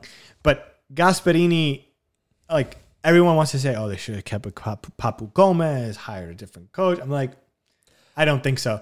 Because Papu Gomez is going to last you 2 more years. And also, when maybe. you think Gasparini about it, has a whole system. When you coming think up. about it from a positional standpoint, Atalanta, I think, finished better without Papu than with Well, Papu. yeah, they're a different team. right? Well, yeah, and I think it also opened up a little bit more space for Muriel, Yes. who had a crazy season under the radar. Yep. No one talks about it, but he had a really phenomenal season, both on assists and goals, and he's a great player.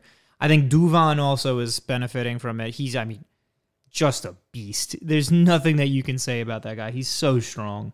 Yeah, I think this team is built to last. That's what it is. They're built for Europa League contention for the next 4 or 5 years. Like they're not doing what Udinese did.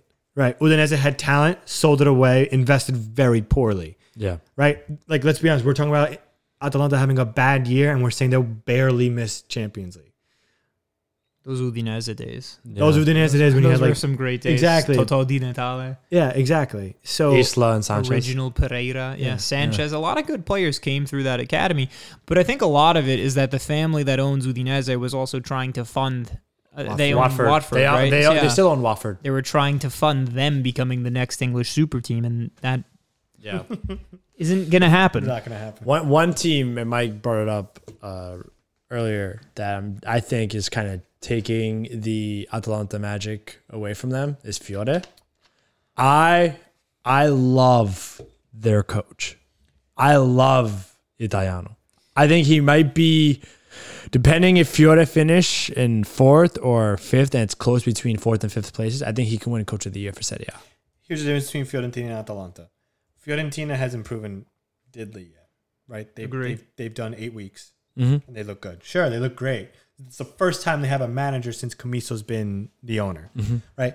The other difference is Comiso's already a billionaire, right? The owners of Atalanta are not Comiso wealth. Like Comiso could dump money into the club if he really wanted to.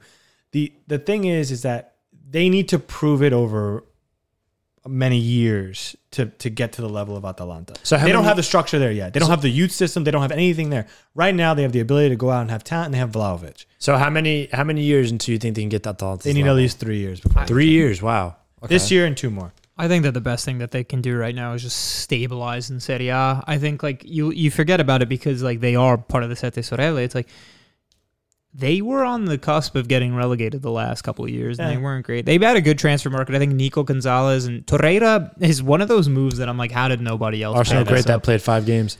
I loved him as a player at Atalanta. No, No, that's Samp. Samp. Sorry. But I think, I mean, that's all true with Comiso. I think he also has aspirations to actually take it seriously. This is a dude who's running a multi-billion-dollar company in New York that's in Florence every week. His sporting director is Joe Barone, right? Who went to high school with our dad. Yeah. He's taking it seriously, and you love to see that because I think Serie A needs it. You ask yourself where they're going to go after Vlahovic, because Vlahovic is one of these dudes who can play any style of soccer. Yeah. I think that that's what really separates him from like Osimhen, is that he's more technically gifted. Yes. It's going to be a loss that, you know, you don't replace that. You're not going to find a guy who's going to be that good as a team like Fiorentina. Well, I feel like you can, in those situations, whatever you sell him for, I think you can kind of try to build by committee with those goals. So I think that's kind of what Inter in a similar situation with Lukaku, where it's like that presence is going to be more done by committee than one player. So I think that if they do sell Vlahovic, they can probably bring in 2 to 3, depending on how much they sell him for. And then they bring in a rotation where if Vlahovic gives you, I think he gave him 21 goals last year, 20 goals, or he was high double digits. I know he was high teens at minimum. No, he was in the 20s. I just don't remember where he ended. Yeah. So if you get 3 guys that get you that goal output, you know, without spending too much on one particular one of them, I think you're in a good spot. I also like the winger that they got from Frankfurt, Rodriguez. No, Nico, what's his? Gonzalez. You say Rodriguez. Rodriguez. I'm sorry. That's what I meant. I meant Gonzalez. He's really good. My only issue with him, he's got a really bad temper and he's really stupid because I think he forgets. I don't know about that. He's a player that gets caught up in the moment. It happens all the time. No, but I think he forgets how spiteful Italian refs are. Sure. I mean, yeah. That's just me being excited. But I do like the way he plays. I like Amrabat a lot. Amrabat at Hellas was really good. And I think he's kind of transitioned that form at Fiore. And I think again, the coach is putting in a good system where it's like, it's very fluid. But the only issue with them, and I saw that when they were playing Inter, they went up 1-0, but they burnt out. And I think that's just from a rotation perspective. Yeah. Do you guys have a player comp for Vlahovic? Do you know what he reminds you of by any chance? I think he reminds me of a young Lukaku. Like, because right now he's more deadly facing goal than when his back to goal. But he's got the size, he's got the pace, you know, he could take a player on. See, I think he's a little more technically more technical. Yeah, I think Osimhen reminds me more of like an old Lukaku. I was talking about Lukaku in Chelsea. No, so someone mentioned that Osimhen reminds them of a younger Cavani. And I think that's spot on. Spot on. Yes. Okay, that's fair. Osimhen can't finish one-on-one. It's the exact same thing. Yeah. It's hilarious. But he does everything perfectly. Yeah. But to stay on Fiorentina for Vlahovic, which Lukaku though? West Brom, Everton, no, or Chelsea, so Everton. I'm sorry, Everton. So Everton. Okay. Lukaku. Okay, that makes a little more sense. One thing that scares me about Fiore, and I know that we're talking about how Comiso has all of these aspirations and stuff. I think it's Odriozola. When they brought him in, he was like, "This is a player that we could sell on later." and like you don't love. Wasn't it a loan though? Isn't it a loan? I'm not remembering exactly. I could look it up. Sorry, I thought it was Odriozola, but I might be wrong. But he said it about one of the new players, and it may have been Torreira, maybe. But he was like, "This is a player who we could maximize value for and later sell him on." And it's like, why are you saying that? Exactly. You know, like even if you believe that, keep that private. But he's also a guy who likes to go to the media. That's obvious because he's talking about Vlahovic and how he's requested the transfer and all of it. Or I guess just won't renew. That's one thing that scares me. They also have Milenkovic, who everybody wants, and he's a great center back. I mean, I think it's a little bit too much, but I think that they're a good team. They're set up for the future. If they can keep Italiano in the long run, this is a team that can run a good system. I think getting rid of Gattuso for after the 3 days that he was there was a smart move by them. Blessing in disguise. Yeah, 100%. I don't think Gattuso does as much with this team, and I know we're only 8 games in, but Italiano, I mean, he kept a really bad Spezia team up. He's a good manager. Yeah, so I'm looking at it right now. It's just a loan for Real Madrid. Okay, so then I was wrong on which player, but he did say it. On Odriozola. Odriozola. I liked Odriozola. I thought that was an interesting pickup. I think the wing backs, there's definitely not a weak spot for them. Odriozola just is a kind of like a Theo Hernandez, not style or skill, just saying he was a decent right back that went to Real Madrid, didn't get burned at all. So now he's trying to look places elsewhere. And he's actually pretty skillful on the ball for a right back. I like him a lot. Him and Baraghi. Baraghi Galano may have some bitterness when he was at Inter for a season. I thought he was fine. But I think, in Serie A, that's a very good wing-back pairing. Yeah. And Baraghi looks older than he is, right? I think he's only like 25, 26. He looks like he's like 30. Yeah. And Odriozola is only 22 from what I think Fiorentina could be good. I mean, we're 8 weeks in. Yes. I think they just had a bad loss, actually. Who they lose, though? Fiorello just lost to Venezia. That's a bad loss. Yes. It's a very bad loss. In Venezia. Yep. In Venezia. That's a really bad loss, especially if you have aspirations for Europa League. Yeah. Like, that's a bad loss. Especially this year when it's really tight amongst the top Venezia eight. is not a good team. You know who's doing really well right now that's really flying under the radar and is really pazza, which is, for those that don't speak Italian, just really crazy and you really don't know? Bologna. I don't buy any of the Bologna. I don't buy it either. I'm not saying I buy it, but I'm saying like right now I'm looking at the table. Mihalovic is the most overrated coach. He's a cool guy. Agreed. It's amazing that he beat cancer. Yeah, he's that's not great. A good coach. He's also had some very awful political views. Oh yeah. I think let's put it this way. I wish him the best of health. I'm very happy he beat cancer. Great free kick specialist. I don't think he's a Serie A coach. I think he's gone mid-season. I think that he's gone. So. Well, if they keep this run, what do they do? Like if they somehow stay in like 8th or 7th in those spots. But the thing is, that team is built for that. That team is built. That's a good team with good owners. Think they're Canadian or U.S. owned? I have no idea, but they're a good team. Yeah, this team has just languished in mediocrity since he's been manager. So that Bologna team with Italiano is top 7, top 8. I mean, there are better coaches. I mean, Mazzarri just got hired, but him on this team, I think, takes better, more points. Agreed. Maybe. So speaking of the table, I want to read the top half first. So we got Napoli first, perfect with 24 points. Milan with 22, Inter with 17, Roma with 15. Then it gets pretty insane. Lazio, Atalanta, and Juve all have 14 points.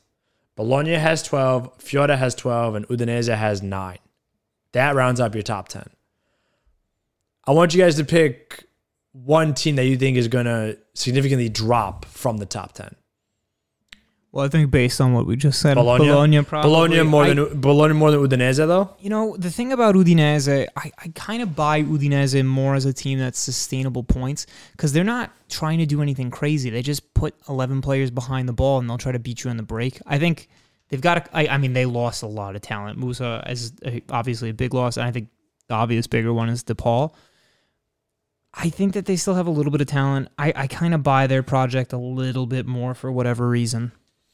I'm going to say Udinese. Udinese? I don't think I think the coach is better than Mihalovic. I do, but on paper, I mean that team is like 16th best roster in Serie A. Oh wow, there are a lot of bad teams in Serie A. Yes, maybe that's harsh. 15th to 16th. Okay, in terms of roster. So now, I want to pose a question to both of you. Who do you think is going to get relegated this year?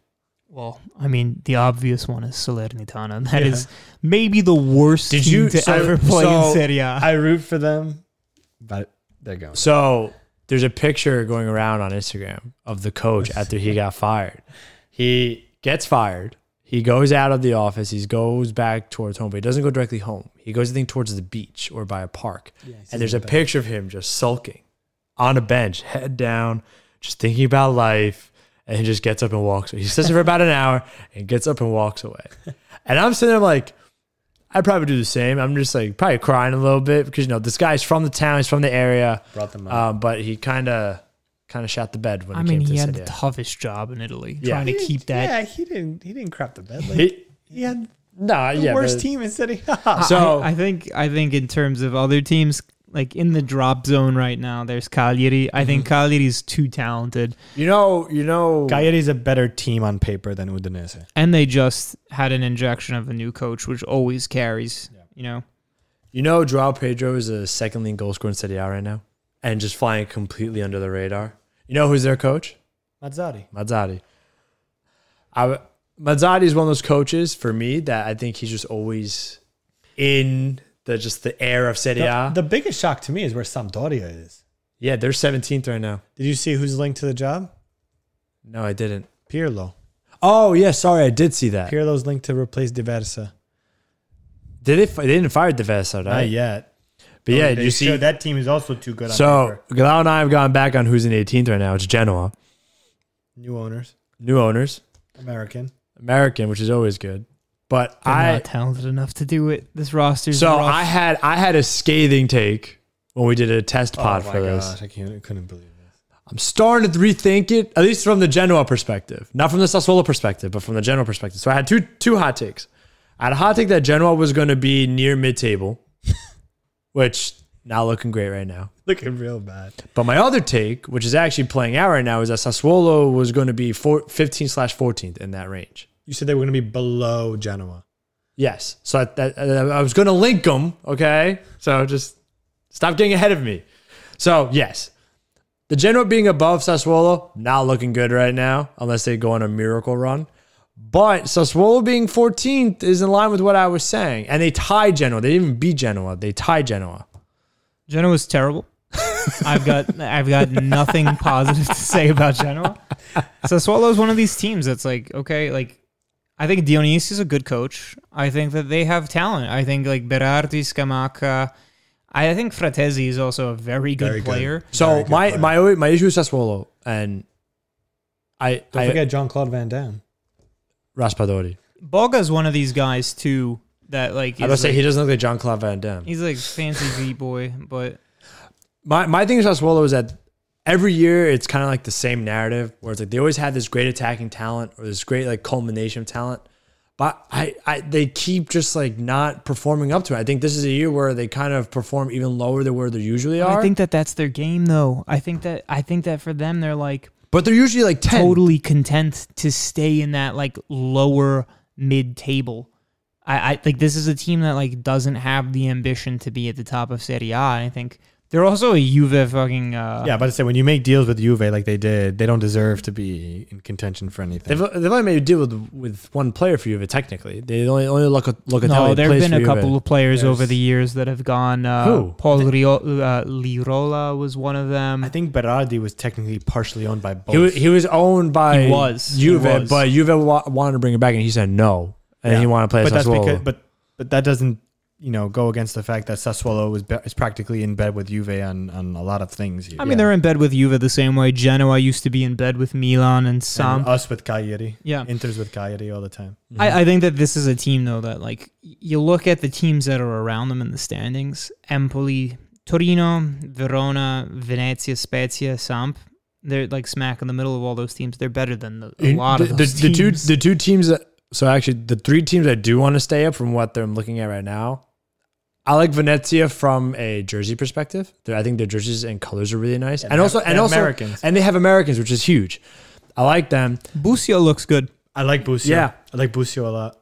I want Spezia to stay up because one, they have Thiago Motta as a coach, which is always hilarious. But two, my Galano brought this up where they're doing a kind of Oakland A's advanced analytics approach to their scouting, which I think is a very interesting approach in soccer because it's very hard to kind of get a set process of advanced analytics.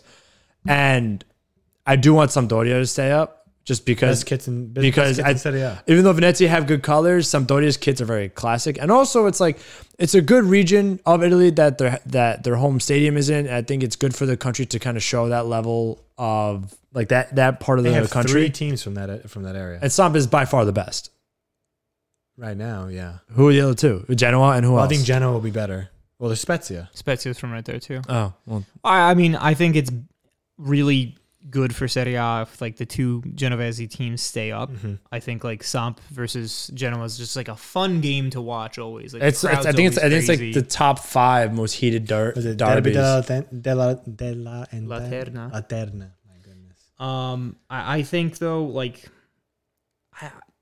Spezia could drop, Venezia could drop. The third drop team's a little bit more tricky to call. I think like for me there are 2 obvious teams, and then I think Well, I mean, Empoli is still punching way above their weight at 11th. they are, but they play a fun style. They of play a soccer. fun style, but they Empoli lost. have given Inter But heart they attacks lost. many They times. lost. What's his name? Zaccagni. He No, wasn't there. I always do that. I'm sorry.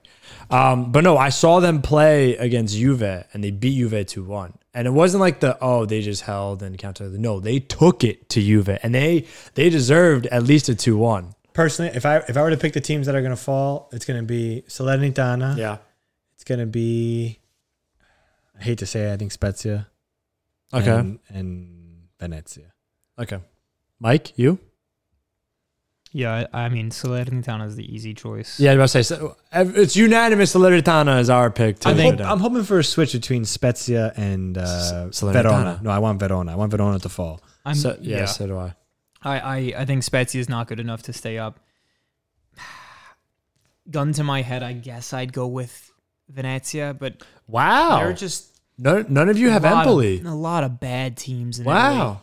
I'm going to go. I would love Genoa to fall, but I wanted Genoa to fall when Preziosi was the owner. Yeah, Now it's American. Now I've lost my interest in them falling. I'm going to go Salernitana. Can I still vote Juve by any chance? I'm going to go Verona. And I'm going to go Cagliari. You really think this is the year they fall? I think this is the year they focus. I think depending how they are in January, that people come in for their pieces at depreciated values. Inter's gonna send them somebody in exchange for Cranio in a year, Or two, you guys get and- Nandes like you guys have been rumored to be getting. Yeah, there's some deals gonna get made out between the two clubs where they'll keep Cagliari afloat because it's in Inter's interest to keep them afloat. So, All right, I've got 2 questions, and then I think I'm going to call it here. yes, sure. Easy questions, kind of straightforward. 2 massive games in Italy this weekend. I want your picks and I want your scores. Roma-Napoli and then the Derby d'Italia. Who's home for each? I believe they're at the Meazza. I can check. I can check the Yeah, they're ESPN. at the ESPN is Meazza. usually good with the fixtures for that. And then I think that they are at the Olimpico. Yeah, so it's in Rome and in Milan. You want to go first or I go first? You can go first. Napoli 2-1 for against Roma, and then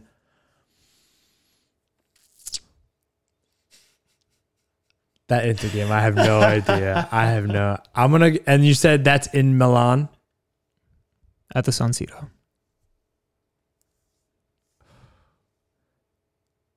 2-1 Inter. Because Inter play ugly and Juve win ugly, so it's gonna be an ugly game, and it's just gonna be. Inter don't play ugly. We just don't win. Have you been watching the Champions League games? At the Olimpico, Spalletti coming home. Oof. Mourinho against Spalletti. God, That's a fun one. That's a a fun one. pay-per-view fight. I'm I'd watch that before I watched another pay-per-view fight. I'm busy Sunday. I told my parents. I told my girlfriend. No, I'm home all of Sunday. Give me 2-1 Roma. Yeah, I think Roma are gonna pull up at the Olimpico. I think they're gonna come pissed, and this is gonna be a Mourinho game. Oh God, I don't want to hear that. And then Juve 1-0. This has So I was gonna say Juve 1-0 as well.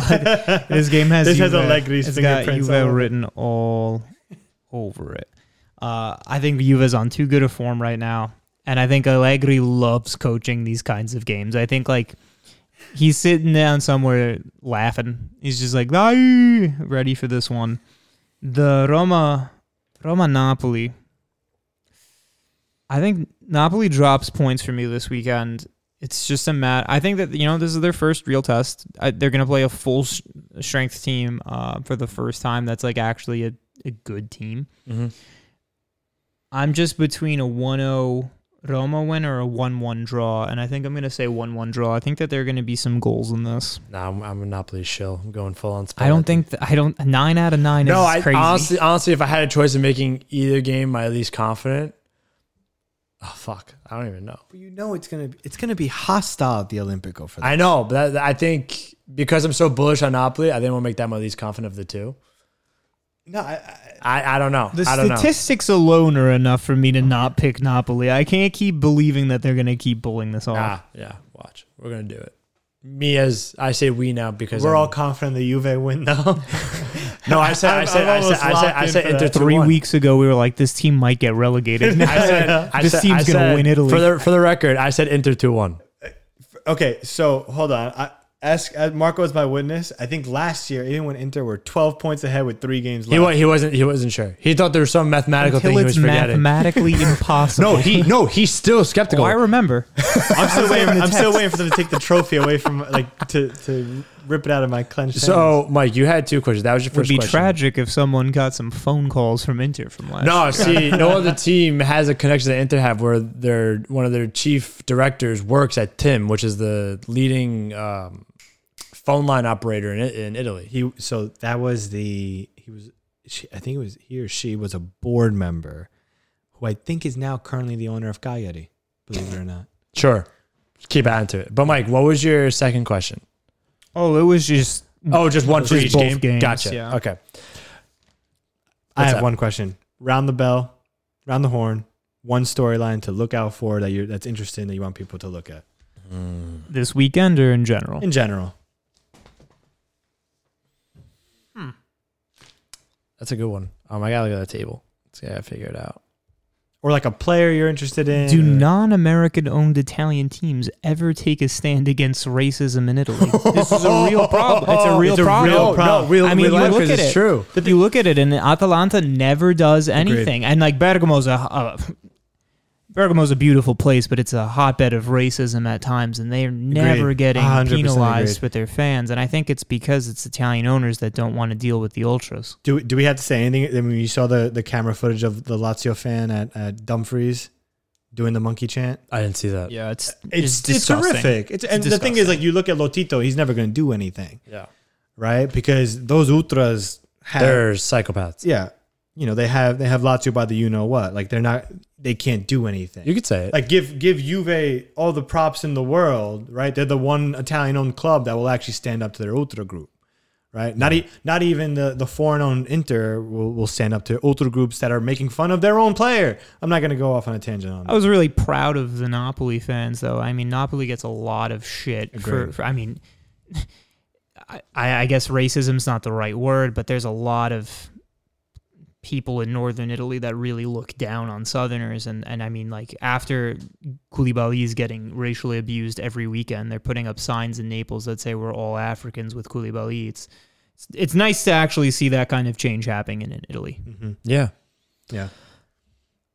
I mean, I kind of took this to a very depressing turn, but I think it's a very fair point. It needs to be said. What sucks? It's despicable. What sucks is that this is a fair point. That's the sucky thing about it. It's like this is a reality we have to live with Italian soccer, and I think European soccer. I'm about to say. So I would say European soccer to a greater extent, yes, deals with this, but I think Italy has more heightened experiences with this. Well, because there's less protocol in play to respond to it. Like England, they catch you, you get banned. Yeah. Right. The issue still exists. Fans are still going to the stadium and they're doing these atrocious acts. But England responds in a better way. Italy doesn't have that luxury.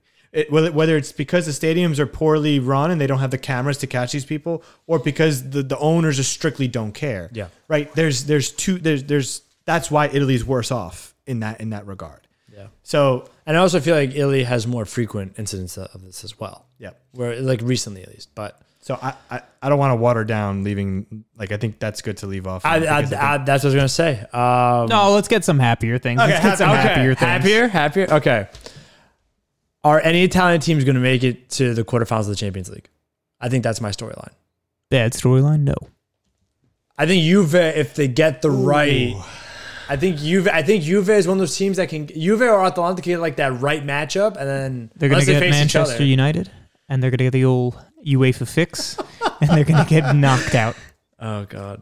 Especially if Zidane is there, watch out. People are already angry enough that Juve beat Chelsea, so you got to expect that UEFA is going to come in. That was an ugly win. But my storyline is, if an Italian team makes it past the quarterfinals, because right now I think a lot of people are kind of waiting for that Italian success in the Champions League, because Juve has only been the real kind of team that will exhibit that, and we had to rely on Atalanta, which is a COVID season when they went through. I think Inter needs to get out of the group.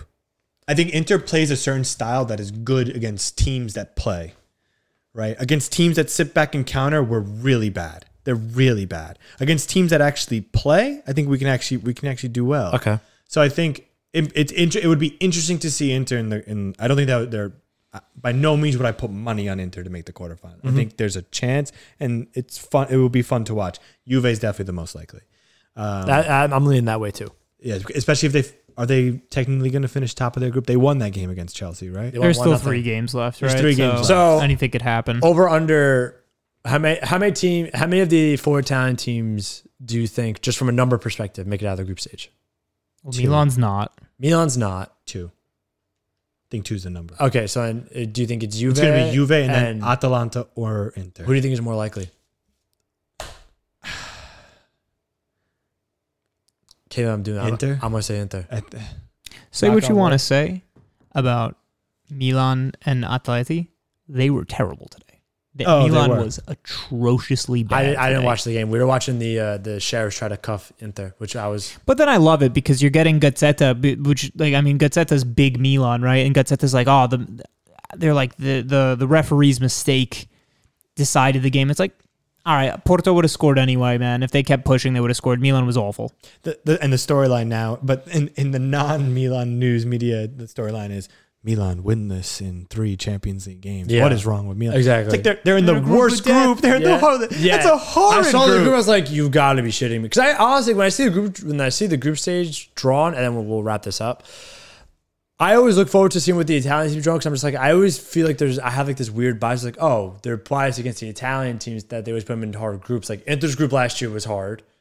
Atalanta I don't think was an easy group last year either. I think last year Inter should have gone out too. All right, my last question. Yeah. One word response. Yeah. Just the last name. Starting striker for the Azzurri right now. Oof. Just the last name, and we'll end it on that. Mike, you go first. Scamacca. Who it is or who it should be? So give me your so right now who it should be, like for qualifying, and then who you think it will be come World Cup. Could Daniel Maldini get his dad? Can he get him to convince Mancini that he's not a Serie B player? So Scamacca right now for qualifying. I mean, I could see Scamacca playing right now. I guess he's more of a future guy. I don't like Ciro at the Nazionale. He's just not good. But who else do you have? I mean, you false nine it. You could play Zaniolo. I'd like that. I think right now, Belotti. I think going forward, Raspadori. Those are my 2 picks.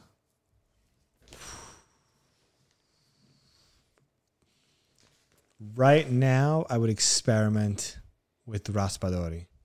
And then for the World Cup, I think it'll be Moise Kean. That's a hot take. Yeah. It's a very hot take. Moise Kean's the only one that's a starter right now. Look, you said one-word answers. All right, we're done. That's all the time we have. Right. Thank you. Sorry, Mike. What's your last point? Oh, no. I said all right. Oh. All right, yeah. all right. Sorry, I had to put the hammer down. So guess how long we've been podcasting for? Take a guess. 2 hours. 2 hours, 22. An hour, 43 minutes. Felt so much longer. I hate you guys. I know. Okay. Well, thank you, Mike. Thank you, Galano, for podcasting. This is the first official episode of the Calcio podcast. Thanks, everybody. We'll play you out, and ciao, everybody.